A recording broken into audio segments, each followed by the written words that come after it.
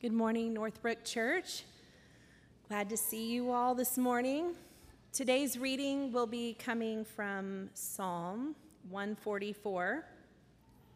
If you do not own a copy of God's Word, we have some on the welcome table, and you should take one home as our gift to you. Psalm 144. Blessed be the Lord, my rock, who trains my hands for war and my fingers for battle. He is my steadfast love and my fortress, my stronghold and my deliverer, my shield, and he in whom I take refuge, who subdues peoples under me. O Lord, what is man that you regard him, or the son of man that you think of him? Man is like a breath. His days are like a passing shadow. Bow your heavens, O Lord, and come down. Touch the mountains so that they smoke. Flash forth the lightning and scatter them. Send out your arrows and rout them. Stretch out your hand from on high.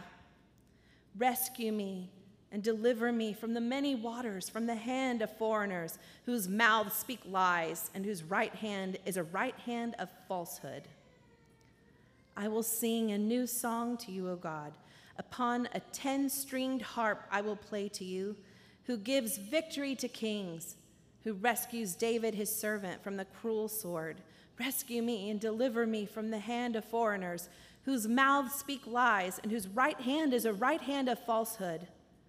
May our sons in their youth be like plants full grown, our daughters like corner pillars cut for the structure of a palace. May our granaries be full, providing all kinds of produce. May our sheep bring forth thousands and 10,000s in our fields. May our cattle be heavy with young, suffering no mishap or failure in bearing. May there be no cry of distress in our streets. Blessed are the people to whom such blessings fall. Blessed are the people whose God is the Lord. This is the word of the Lord. So this morning we are going to be talking through Psalm 144, and if I haven't had a chance to meet you yet, my name is Randy. I'm one of the pastors on staff here. Our lead pastor, Jake, is on sabbatical for the month of July, and so we are going to endure some subpar preaching together. But I can promise you I'm going to pronounce all my H's the way that they should be pronounced. You know what I'm saying? Thank you. It's not a coup, but I'm gonna do my best to restore H's. In humility, I'll do that. But no, I'm excited to jump in and get into the Psalms. Again, just as I was saying a little bit earlier, I love the breadth of the Psalms and that it teaches, and I love that really this is one of God's ways of putting words in our mouths, of ways to praise Him, of ways to figure out kind of how we are, even as humans, how our emotions mix together with God's truth and how that informs us. And really, we get to see that man, in light of who God is, we get to come to Him because of Him. And so I'm just excited to see what the Lord has for us. This psalm in particular, Psalm 144, it's a royal psalm of battle. And so you can just imagine David singing this psalm before going into combat, or just praying and meditating this right when the dust is about to get kicked up. And so he's praying this, and really it's then a great prayer for us to pray, to meditate upon in times of warfare against sin, and when we're struggling and suffering, we have that as well. And so this psalm, it shows us a little bit of who God is, and who He is to David and to Israel, but just who He is in nature. And then we get to see what we're to do with that. And so today's going to look a little bit, the sermon today is going to look a little bit like we're going to read through this kind of section by section, and we're going to go through it and kind of talk through this from the perspective of kind of David and in his context. And then we're going to come back and we're just going to spend some time praying through it. And we'll do that in our perspective and context, informed by what the Word says. So we'll go ahead and get into this. And and see what the Lord may have. And so we'll start with verses 1 and 2. David again says, "Blessed be the Lord, my rock, who trains my hands for war and my fingers for battle. He is my steadfast love and my fortress, my stronghold and my deliverer, my shield, and he in whom I take refuge, who subdues peoples under me." So there's so much, just in those first two verses, there's so much that David's saying about God that we get to see. So much we learn about who he is, what he does. And when we look at these verses, we really kind of see David putting these characteristics and these attributes of God in kind of three different categories. One, he's saying, God is my rock. And then he's saying, God is my trainer. And then he's saying, God is my strong tower, my protector. And so we'll look at those three things individually and talk a little bit about them each. The first one, that God is his rock. This is David saying, God, you are my strength. You are my sure strength on which I stand. And the awesome thing is that not only does God give David strength, but God himself is David's strength. I love how Charles Spurgeon talks about this. He says, not only does Jehovah give strength to his saints, but he is their strength. The strength is made theirs because God is theirs.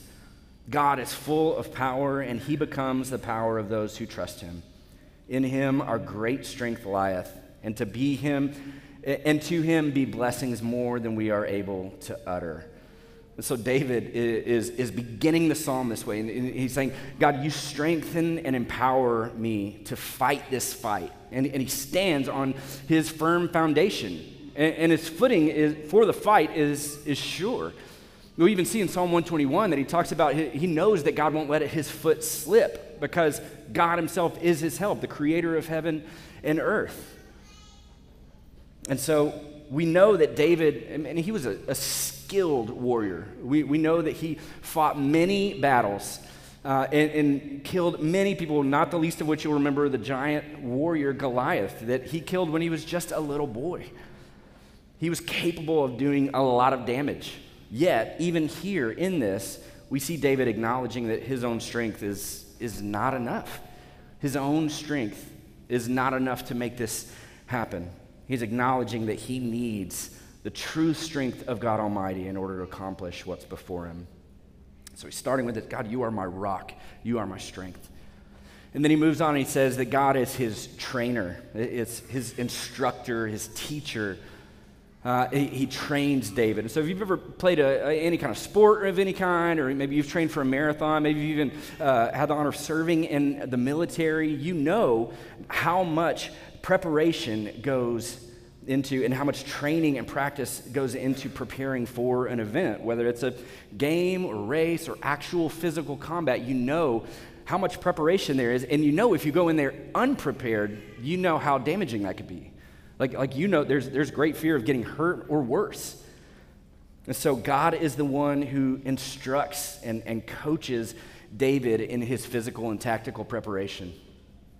God is the potter who molds and shapes David as the clay, which we know the same is for Jerusalem. When we look at Jeremiah 18, 1 through 6, it says this, "The word that came to Jeremiah from the Lord, arise and go down to the potter's house, and there I will let you hear my words. So I went down to the potter's house, and there he was working at his wheel, and the vessel he was making of clay was spoiled in the potter's hand, and he reworked it into another vessel, as it seemed good to the potter to do. Then the word of the Lord came to me, O house of Israel, can I not do with you as this potter has done, declares the Lord. Behold, like the clay in the potter's hand, so are you in my hand, O Israel." And so we see that God is forming and he molded and shaped. He knitted David together in the womb, but it doesn't just stop there. He's continuing to work on him. Throughout the Old Testament, we get to see in the stories of David and really even in through some of the Psalms, we get to see that God was still molding and shaping him physically in his appearance, giving him certain attributes, giving him a personality, gifts, and talents. But we also see that David, as he was growing as a man, physically, he was growing as a man after God's own heart. That the Lord was continuing to sharpen him, to disciple him, and to sanctify him. And God's love and his care for David here in the way that he seeks after him is just, it's incredible, because this is David. Like, remember David, like, he did some pretty messed up stuff. Yet God did not abandon or forsake him. He prepared his body and mind and spirit for the fight. And if you think about God as kind of the trainer, instructor, teacher, there's some similarities in thinking about the relationship between like a coach and a player, right? There's a little bit of that. Like, the coach makes decisions about strength and conditioning training and game plans and what that's going to look like, all that stuff. But that metaphor really kind of breaks down pretty quickly when we read in Deuteronomy 20, verses 2 through 4. It says, "And when you draw near to the battle, the priest shall come forward and speak to the people and shall say to them, 'Hear, O Israel, today you are drawing near for a battle against your enemies. Let not your heart faint. Do not fear or panic or be in dread of them. For the Lord your God is he who goes with you to fight for you against your enemies, to give you the victory.'" Man, what grace and kindness that God not only goes with his people into battle, but then he fights for his people in battle. This is so much better than when I was coaching my boys' soccer teams, because it was awesome. I was able to be out on the field. I don't know why. I don't know anything about soccer, really. Just that you kick the ball towards the net. So that's what I was running. I would run around on the field with them and tell them, "Hey, kick it over here, go over there." This is so much better. That this would be as if I, or somebody who's good at soccer, was playing as well. Like, I'm so much bigger than those 6-year-olds. I would have dominated. I would have scored so many goals. This is like more like that. It's not just that God's on the sideline yelling or even on the field yelling. He's in this. He is their strength, and he goes with them and fights for them. So God is David's rock, his strength, and he acknowledges that. He acknowledges God is the one that trains his hands and his fingers for war, for battle. And then we also see that God is his protector. And man, if we just look at verse 2 and see how many things David calls him in that one verse, he is saying that it's his fortress, his stronghold, his deliverer, his shield, his refuge.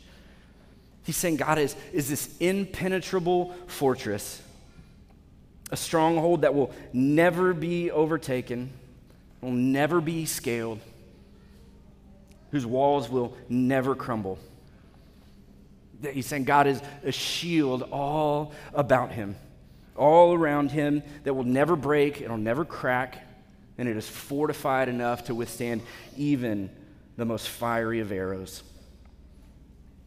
God is the safest of havens, a dear refuge for a weary soul being pursued by danger and trouble. And all of this done in steadfast love. God is the one who will deliver David and Israel from this battle.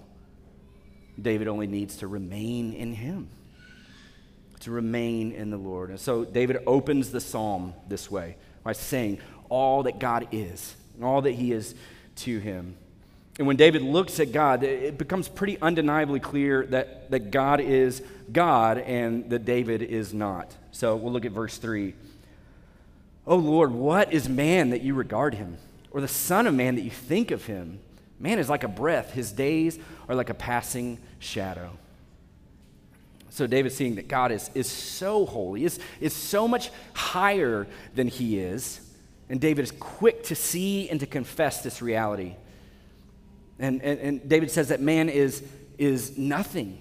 Man is hopeless and helpless without God, the rock, the fortress. Because we know that God is everlasting. He has always been, he is, and he will always be. Man, on the other hand, is but a breath, a passing shadow. The rest of the Bible talks about, in the New Testament, it talks about how we are just a mist that is here today and gone tomorrow.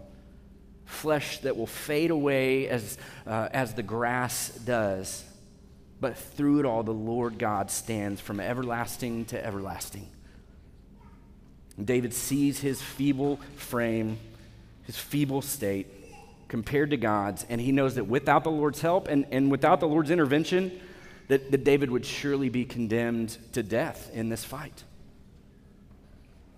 Then he petitions the Lord for help, beginning in verse 5. Bow your heavens, O Lord, and come down. Touch the mountains so that they smoke. Flash forth the lightning and scatter them. Send out your arrows and rout them.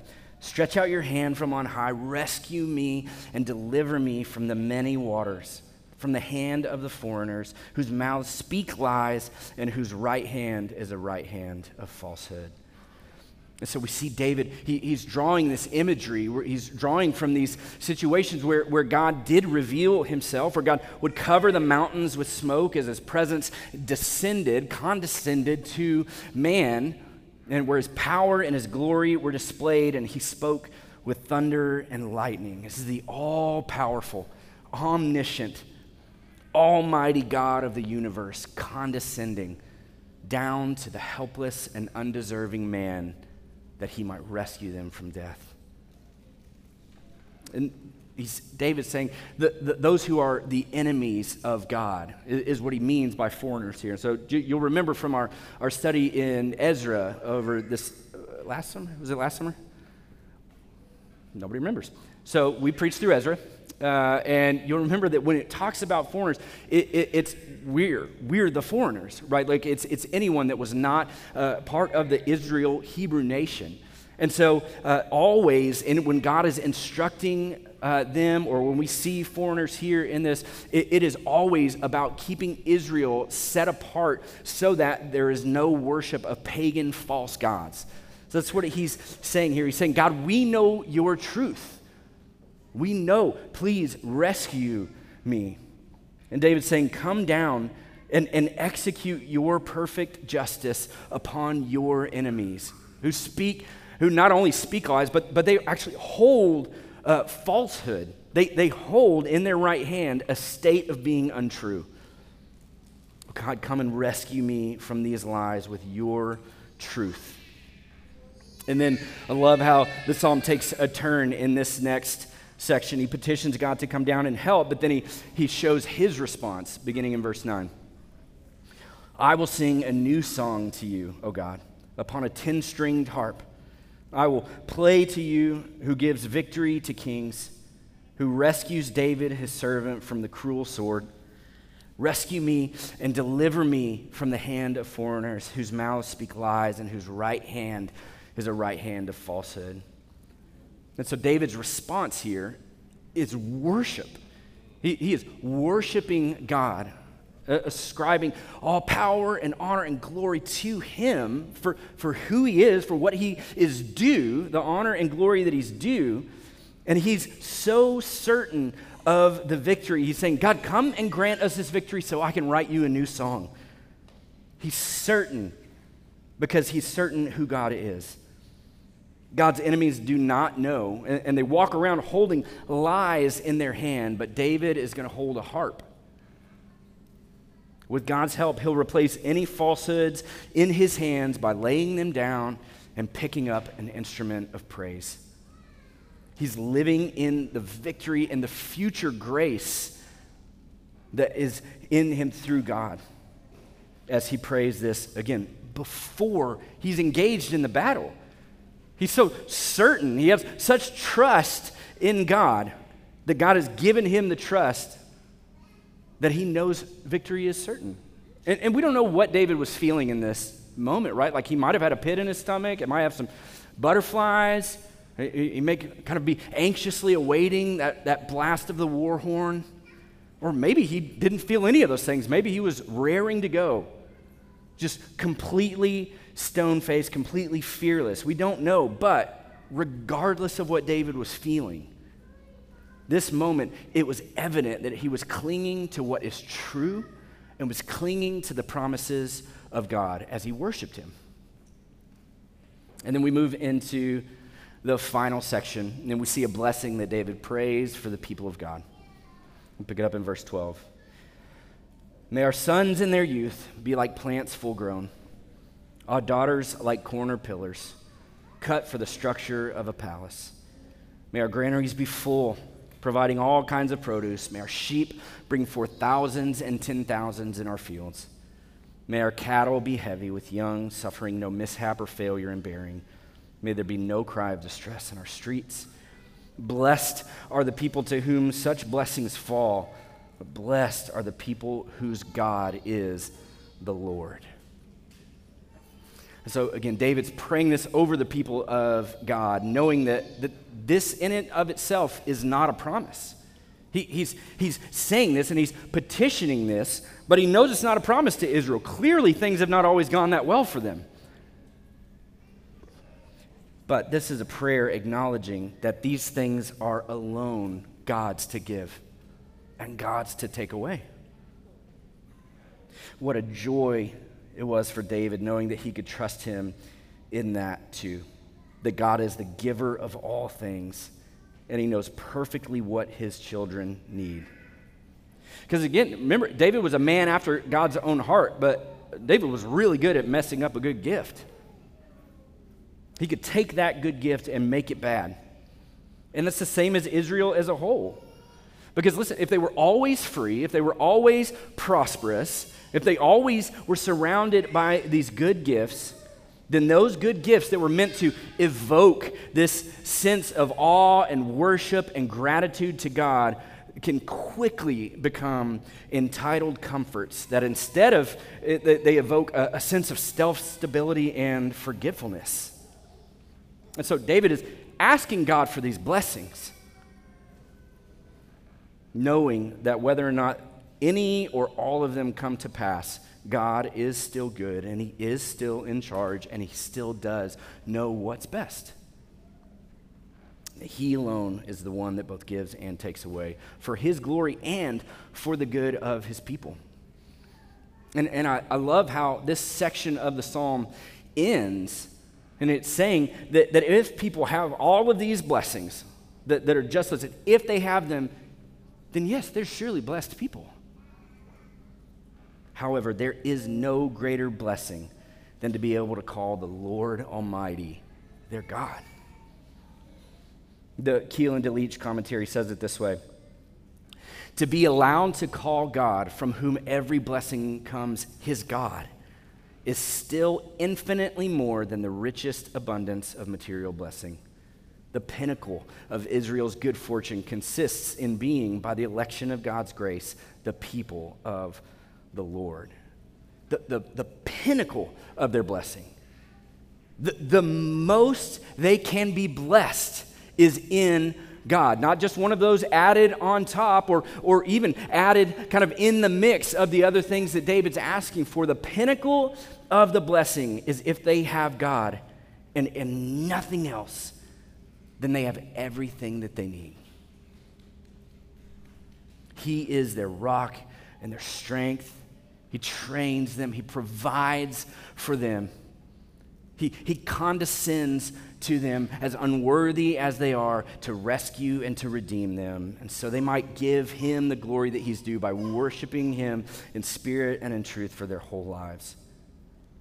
God gave himself to the people of Israel, and every physical blessing on top of that should just simply be to remind them of that fact. And so I love this psalm. I love how David crafts this prayer. And I want to learn as much as I can on how to approach God, on what to ask for, and to be so sure and certain of victory over sin, of victory over death. We're going to take a minute now. This is what I want us to do. I want us to kind of go back through this psalm, and we're just going to pray this psalm, and we're going to meditate on this psalm together. I know that kids are in here with us. We usually have childcare, but man, we love hearing the voices, and so we're going to have kids in here, and it's going to be great. But I'm going to read through kind of each section of that psalm, and then I'll kind of give us some prompts, and we'll have some space. But I'm going to invite us to pray because this is why. as a royal psalm of battle, we have got to realize that every single day of our lives is a battle. Every single day that we have breath in our lungs is a day that Satan wants to kill us. He wants to hurt and maim as much as he can. He wants to tarnish as much as he can and suppress as much as he can. He is hunting like a lion prowling around because he hates God, therefore he hates you. He's hiding in the brush, waiting to pounce. That's how I feel about him too. Waiting to pounce. And if we're just kind of walking around and we just kind of jump into the brush of life and relationships and cultural issues, and our strength is not the Lord's, if we're trying to fight with our own strength, if we're not standing upon his firm rock, if we're not gripping our trained hands, if we're not relying on him and hiding inside the fortress of God Almighty, we're going to get bit. So we're going to practice that right now. And we're going to beg that the Lord would move in our hearts, that he would enlighten our eyes and ears to more of who he is and more of what he has for us, that we might walk in his steadfast love while we face many waters. And so again, I'll read a section and I'll give us some prompts, and then we'll just have some space to pray silently, and we'll go. So let's take a moment and pray this scripture together. Blessed be the Lord, my rock, who trains my hands for war and my fingers for battle. He is my steadfast love and my fortress, my stronghold and my deliverer, my shield, and he in whom I take refuge, who subdues peoples under me.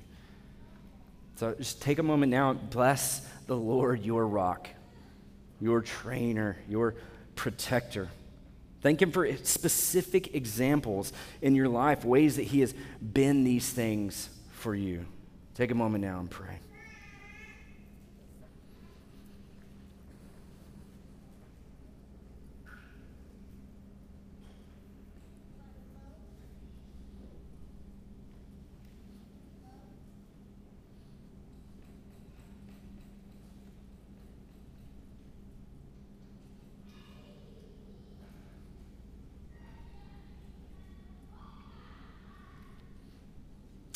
Oh Lord, what is man that you regard him? The Son of Man that you think of him? Man is like a breath. His days are a passing shadow. So let's pray and consider these things. If you're not a Christian in this place, I wonder if you would just consider your life compared to a perfect and everlasting Creator God. The frailty of life. And believer, think and pray through your frailty and your enslavement to sin before Jesus saved you. Knowing that when you were at your worst, the God of the universe looked upon you, considered you. And thank him for looking upon you and having pity upon you. Pray now.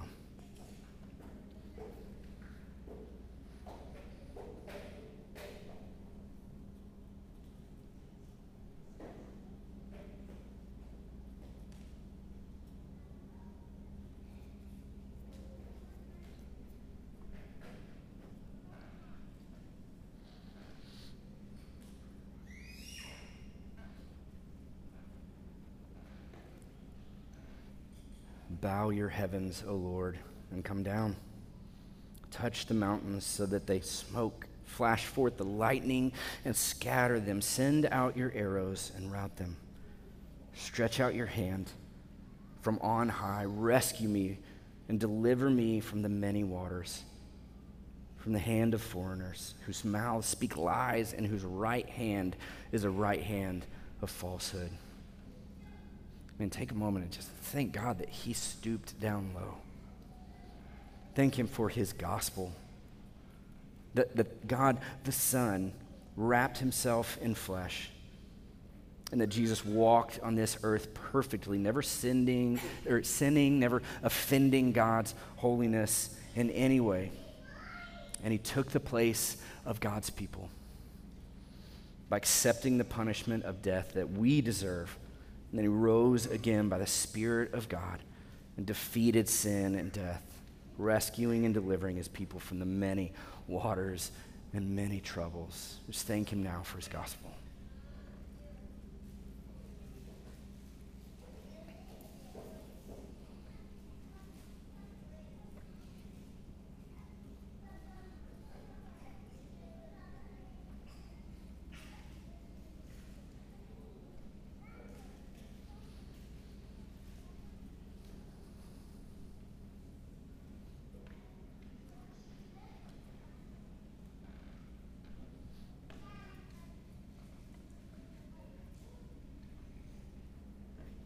I will sing a new song to you. O God, upon a 10-stringed harp I will play to you, who gives victory to kings, who rescues David, his servant, from the cruel sword. Rescue me and deliver me from the hand of foreigners, whose mouths speak lies and whose right hand is a right hand of falsehood. Let's just take a moment now and just even in your heart, just worship the Lord for the victory that he has given you over sin and over death. That he has empowered you to lay down the falsehood in your hand and to pick up a weapon of praise. So thank him for the future grace that we get to walk in right now, and ask him to grow our trust in him, to be able to pray knowing that victory in Jesus over whatever waters we face is as certain as anything could ever possibly be.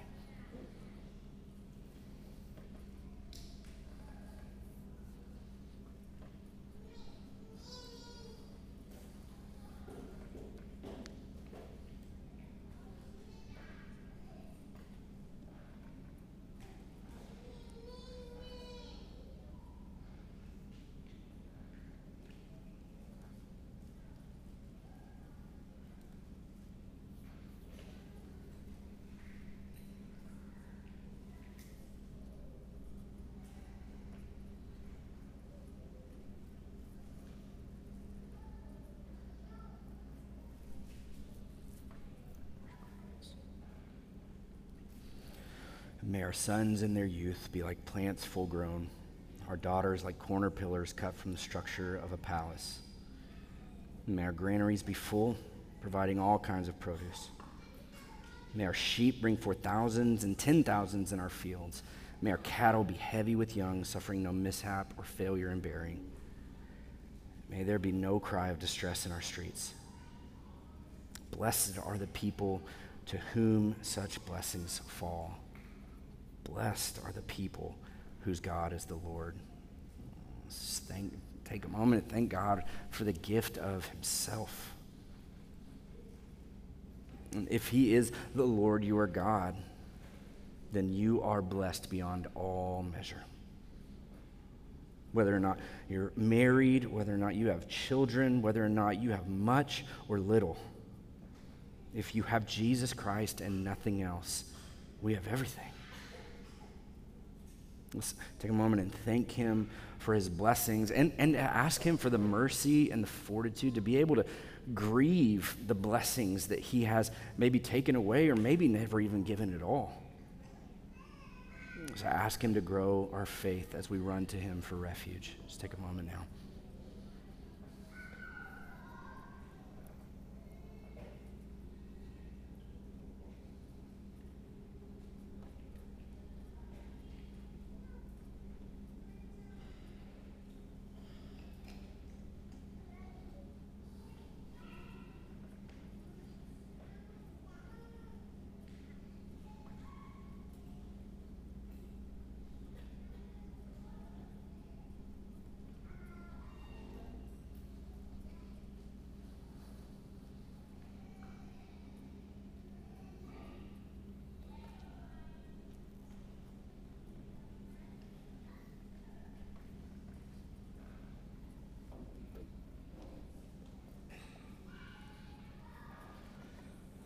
Heavenly Father, you are our rock. You are our strength, our shield. We thank you, God, that you teach, that you protect us. God, you go before us, you go behind us, you hem us in, and you go with us into any battle that we face. We thank you, Lord. We thank you that our battles are now not against flesh and blood, but against their spiritual battles against the rulers, authorities, cosmic powers, and spiritual forces of evil in the heavenly realms. Lord, you strengthen us for that fight. You strengthen us to fight against sin. You strengthen us to fight for your good name. God, you strengthen us to be your hands and your feet. Because, Lord, there are great cries of distress in our streets.